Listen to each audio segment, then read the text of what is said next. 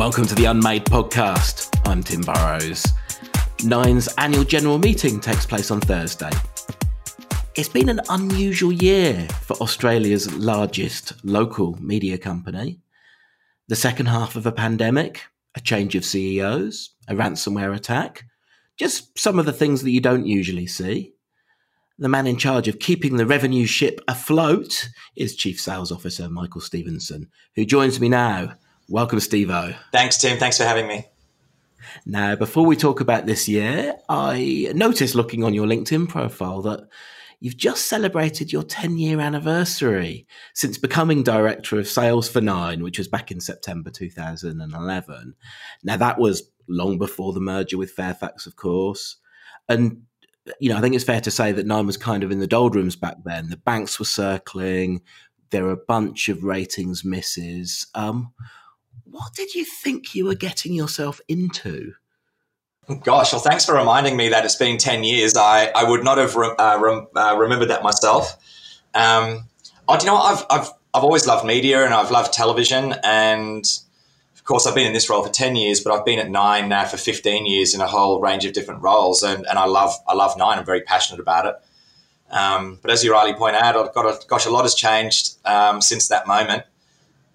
We were recovering as a business at that particular point in time, and we would have had two linear TV channels, I think, back then, and we would have Nine MSN would have been a business, and of course you fast forward to today, and we are Australia's largest and most diverse media company, and we have a whole range of assets, and we've evolved from being just a content business to a content data and technology company. So we've really positioned ourselves well, I think, for the future. And I've been very fortunate to have been a part of that and been involved in a lot of those decisions. And so it's been a pretty fascinating journey. And mind you, I think the next part of it's going to be equally as exciting. There's a lot of incredible things just about to happen. Well, before we look too far forward, let's talk about 2021, which also was unusually an Olympic year. Seven had the rights. How does that influence your sales strategy for the network when you know that there's this big lump which is gonna drag some revenue into the TV sector as a whole, but also it's going to change how you plan for the year? How do you think about it?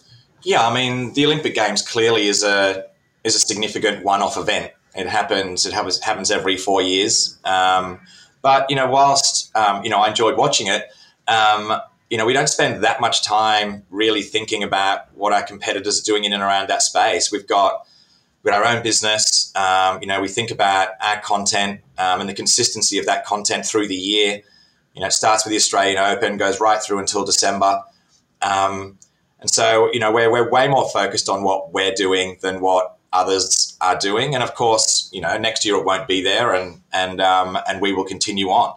So for us, really, it's about, from a TV point of view anyway, it's about having that consistency of ratings delivery right through the year, whether that's news or whether that's sport or whether that's our entertainment formats. I think advertisers really want a consistency of audience delivery, and I think that's been our great strength. And we're kind of approaching that point in the year.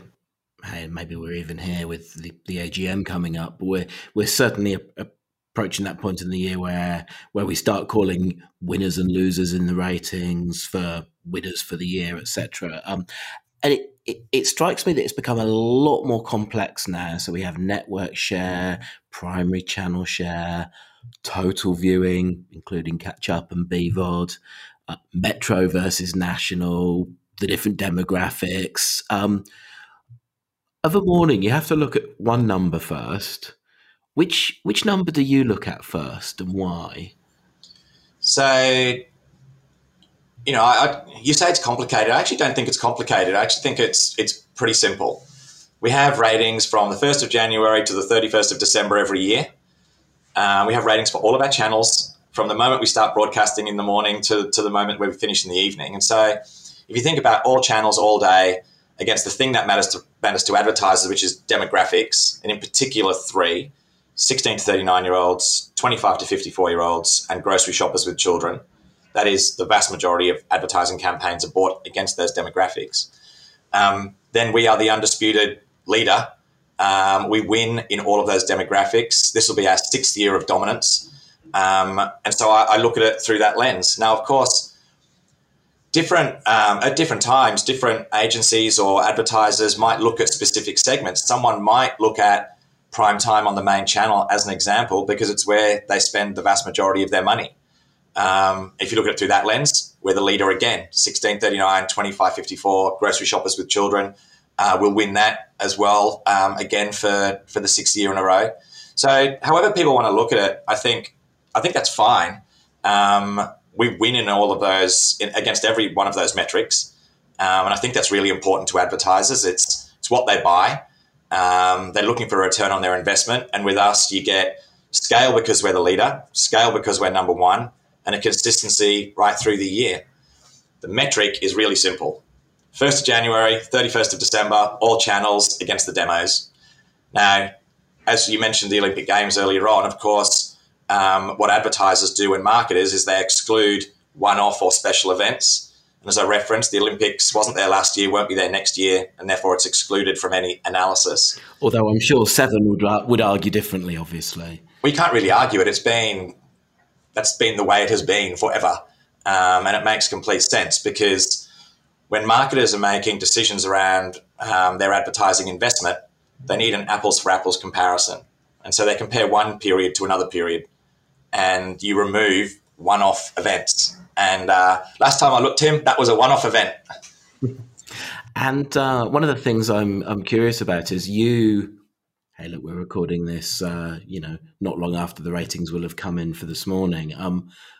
What do you look to first? You open your phone? Do you just look at how a show from last night did? Because there must be something you look for first. Where would you usually go personally? Straight to the top. So, yeah, I mean, overnight ratings are still incredibly important, but I think everybody does need to realise that they're only a part of the story. So, in the morning when I get the ratings report come through, I go straight to 25 to 54-year-olds. I look at how many shows we had in the top 10, what our share of the evening was against that demographic. And importantly, I look at what percentage of our total audience was against the demographic. And so, regularly we are somewhere between 50 and 60% of our total audience is in the demo. And that's really, really important. So that's where I would go to first every morning, followed very quickly by what happened in live streaming and what happened on demand for the previous day as well. And that is, the notion of total television is a real thing. It is the future of television. The ability to connect with audiences as they consume content either via the live signal, via a live stream, or on demand. And so when we're thinking about the success of a particular piece of content, you've got to look at it across all of those platforms. And I think, and there's some great examples. Right, Love Island right now, of course, is on air and on 9 now, and we've got the episode number 1 has just ticked over 800,000 viewers. Of course, on demand and live streaming viewing is the major driver of that audience number. So, looking at it holistically is critical and really important. Love Island is a really interesting example because I guess because it skews to a younger audience, that shows probably a really good indicator of where the trends are going. And as you say, there are some episodes now where there are more people who've watched it on BVOD, broadcast video on demand, than watched it when it went out on linear TV. Assuming we take that as the sign to come, how should that affect how marketers and media agencies plan and how you trade with them as that becomes the new reality? Yeah, I think it's a really interesting point because I'm not sure that's the reality for everything. I think what's interesting about Love Island, when we played on Channel 9, if we played at 8:30 or 9:30 or 10:30, it actually doesn't change the audience profile at all. And the reason why that is because they're the people who are viewing that content, they're what I would call fanatics. They are lovers of Love Island, and so they find it. Now, of course, increasingly, because of the demographic profile of the show, it's obviously skews a lot younger. They are increasingly watching it via a live stream or on demand. But if you think about tentpole shows or sport or news and the like, whilst people will increasingly view on other platforms or connected devices. The foundation of that today, yesterday, today, tomorrow, and for probably as long as we can see, linear television will still be the foundation and the driver of audience. And that's really important if you're an advertiser, because when advertisers are buying advertising campaigns, they are trying to maximize reach. And of course, they're trying to do that efficiently. And so I think the challenge for advertisers, and it's why VOZ is clearly so important, is what is the right mix of advertising in both linear television, within a live stream, and on demand to maximize your reach and do that at the minimal cost. VOZ being the virtual Australia, the overall measure. That's right. Well, there is an optimal allocation of funds across all of those platforms, which will allow you to maximize your reach and reduce the cost of every incremental reach point. And that is, of course, the role of media buyers. And so you're increasingly seeing people talking about total television for those two reasons. And I think that's fascinating, because that is the science, if you like, in media buying, the ability to analytically make decisions to maximize those returns, I think, is really important.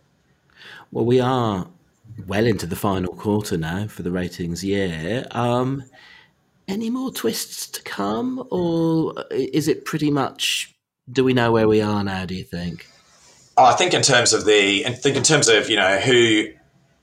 at the end, who is the leader, who is the number one network against those demographics, I think that race is run.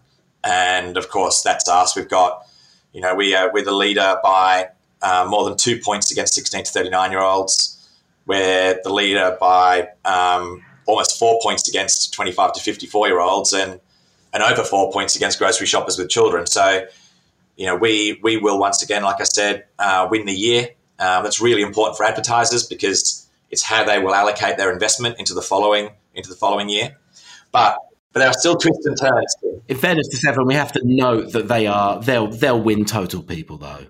Not that you care about that. No, absolutely. Channel 7 will win total people, and we will come second against people 65 plus. So we won't win those two. But the things that advertisers buy, those three demos, we will win that. And to your point around, are there more twists and turns? There are, because parental guidance has got off to a cracker of a start. So there's some really interesting stuff coming over the next couple of weeks in that show. And then, of course, you have we've got the Lego Christmas content, and we also have Snack Masters. So there's still a lot of premium Australian content to come online between now and Christmas. The block's obviously gone well in the end, but did it give you a bit of a scare when it started slowly this year? Lots of these, and this is not new news, but these types of formats generally have a hockey stick shape to their audience performance. So they start strongly. Over the course of the 2 or 3 weeks, you see the audience come back a little, and then, of course, you see that build towards the finale, and that's exactly what we've seen again. We've had many seasons of the block. It is got to be the most valuable show on television, because audiences love it. Increasingly, they love it across all platforms, and brands love it as well, because it's a show built for brands to integrate into. And this season didn't disappoint in terms of the types of, I would say, innovative integration and brand storytelling that we brought to life. It's been another great year for the block. And next year, of course, it goes to the bush. So more twists and turns. Let's talk about Galaxy. So you've invested heavily in allowing brands to effectively match their own first-party data and to then make bookings across the network for everything apart from main channel primetime. You announced that at Nine's Upfronts this year. 7 and 10 made similar announcements. One thing I found myself sort of thinking about from the outsider perspective was that once you heard from everybody, it's actually quite hard to tell what's real, what's smoke and mirrors. And I'm not sure that's necessarily a good thing for television as a medium as a whole. So you're a board member of Think TV, the industry body for television. Are you yet in a position where you can speak as an industry as a whole clearly about what television actually is able to offer across the board towards marketers' tech stacks?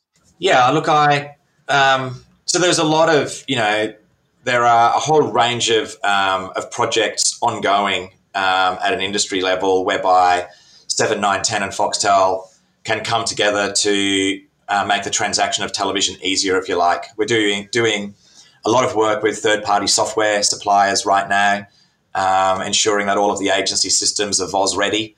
So, and we're doing that as an industry. The ability to standardize things like file types and sort of the technical transaction of data between TV company and agency. All of these things are happening in the background. Will there be one system that everybody can access to buy television? I think the answer to that is no. And therefore, 7, 9, 10 and Foxtel are either building or licensing their own. Of course, for us, it's Galaxy. And, that is a real thing. It exists. And we have, some agencies placing up to 70% of their off-peak and multi-channel bookings through that platform. Fully automated, no make goods, no shortfalls. It's the future of how you would buy television, and it's here. Of course, in our upfronts, we made some more announcements. We want to make it increasingly even more accessible to people. So, we are in the process of opening up all of our live avails to all of our agency partners so they can see exactly what is available to be purchased, make that transaction more simple. And of course, we're giving them direct access into the system. They'll be able to come in and create and place their own campaigns directly into Nine Galaxy. And it's, we spend a lot of time talking to international technology companies who are fascinated by what we've built. And, you asked me at the beginning of this podcast, God, I've been here 10 years. Was it what I expected? Well, of all of the things that we've achieved in the last 10 years, I think the development of Galaxy has got to be one of the things that I'm most proud of, because we went into the world, we went into the globe looking for a piece of technology, and it didn't exist, and it doesn't exist today. So we built it. It's great to see the other guys also taking the investment in technology seriously, because it's a big part of, I think, the future of all of our businesses.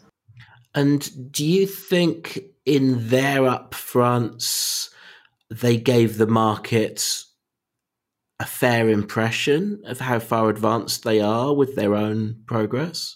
I didn't see all of it, and I think, I don't know, it feels like it's right. I'm not sure. I'm not close enough to their businesses to know exactly what they are doing. But I think, what is obvious is the future of television is automated, it's addressable, and it's a total television ecosystem. So you need to have a platform that takes the laborious heavy lifting of buying 30-second ad spots away from media buyers. That's not efficient. So you need to automate it. You need to be able to buy against your first-party data asset, and you need to be able to buy live streaming, and on demand. And Galaxy does all of those things. And of course, as I announced at our upfronts, we're obviously, as we speak, building it for regional television. So we will not only have world-class technology, you'll be able to buy Metro, regional, and BVOD all from one stack. We'll come to that win arrangement in a moment. Just one more question on the technology first. You talked about building stuff yourself, and I was really interested when you announced it. Voyager, the effectively self-service platform for smaller advertisers. Now, I think it was somewhat disrupted by the ransomware attack. Is it back on track now? It's I love Voyager and our focus on the SME market. I kind of feel like it's our little startup sort of incubating alongside us.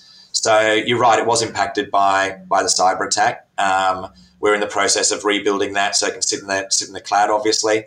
And we're building that out. Today you're able to access television, radio, and BVOD through Voyager.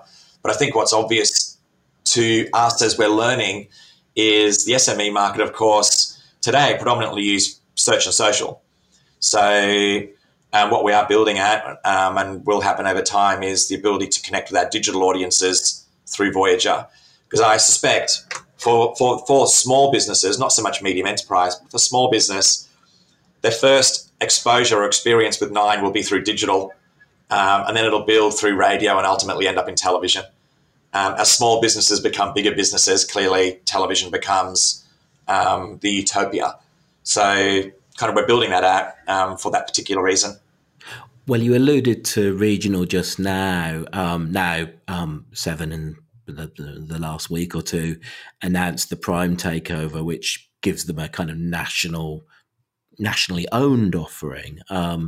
You had already talked about having one sales team with Win, as Bruce Gordon's Win has become increasingly close to Nine as an organisation, and he's a shareholder. In terms of the practicalities, when you're saying one team, how much of one team is it? And I suppose what I think about is if you tell your sales team what to do, they've got to do it. With Win's team, are you telling them or are you asking them? Well, I would like to think that I'm not telling anybody anything, but like working collaboratively with all of the guys and girls that work in our team across the country. But so I guess there are a couple of stages. The first stage is what we're doing right now, which is, I would say, we've aligned our teams. And so all of the Win sales team are co-located in our offices around the country. We've invested in resource into trade marketing, into Powered, to ensure that the Nine story can be told in both metro and regional markets. We are increasing collaboration between both the metro and the regional teams. And we're just working more closely together. And, of course, there's great efficiency and opportunity in doing that, but it will only get you so far. So stage 2, which will happen on the 1st of July, and to answer your question, is that all of the Win team will become Nine employees. So they are a part of the Nine team, and Nine will be responsible for representing Nine's assets in regional Australia into the market. So that is complete integration. Now, but even that only gets you to stage 2. The real benefit for agencies and marketers is our ability to automate the buying and selling of regional television. Because if you think the metro markets are complex, then the regional markets are 5 times as complex. There's 5 times as many markets. And so we're working through that process right now. And when we have that, when we have Galaxy for regional, that's a game changer. No shortfalls, no make goods. That is our absolute point of differentiation, because nobody else in the market has that product or the ability to deliver that for clients and agencies. And it will drive incredible efficiencies for agencies and clients, but ultimately it will deliver them a better outcome. Well, if we count your time at 9MSN, which is what brought you into the organisation, you've been through 4 CEOs now with Eddie Maguire, David Gingell, Hugh Marks, and now Mike Sneesby. It's a slightly unfair question, but which of them would you say has so far made the greatest contribution to the state the business finds itself in right now? Mike Sneesby, definitely. Look, Mike's literally 6 months in, so it's super early days for him. But, I think our first exposure to Mike as a CEO was, of course, managing our business through the cyber attack. And I don't think we could have been in safer hands through that process. So he's got an engineering background, of course. Yeah, I guess that helps. But I just think the way, as a leader, he managed our company through what was a very difficult time. And I don't think he could have done that any better than he did. Same time, and I guess through my time at Nine, I've had different CEOs, and I've probably been I was younger or learning different things. I mean, Hugh Marks, I think, has to go down as one of the most successful CEOs of all time anywhere in media.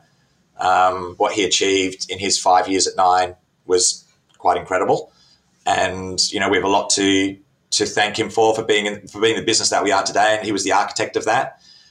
But of course, Ginge was so charismatic and so content-driven, and just an incredible person to be around. So I don't know, I learned different things from different people, but when you think about those names, we've had a pretty incredible lineup of leaders. And Eddie Maguire commissioned Underbelly.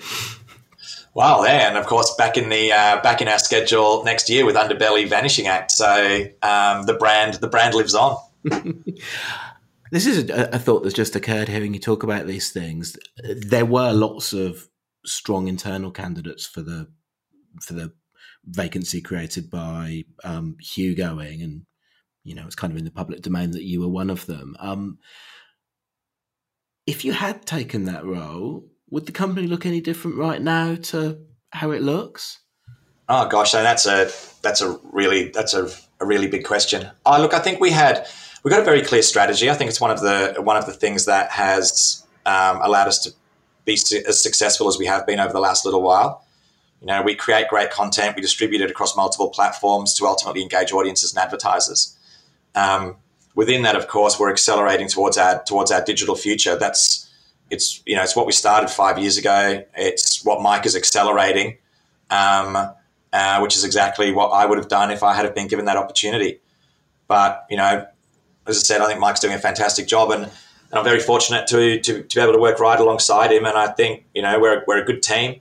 We've got a great executive team here at Nine, and we're good friends, and we take everything very seriously, but not ourselves that seriously. So it's good fun, and we're doing that now in an ad market that's recovering really quickly.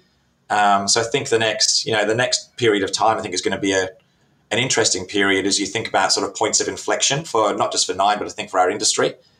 This whole notion of total television, the notion of total audio, the role of subscription and advertising, and how they coexist in a diversified business like ours.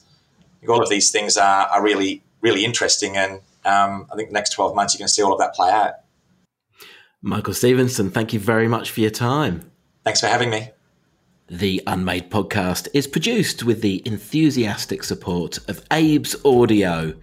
If you don't already, do sign up for the Unmade newsletter at unmade.media. More soon. I'm Tim Burrows. Toodle pip.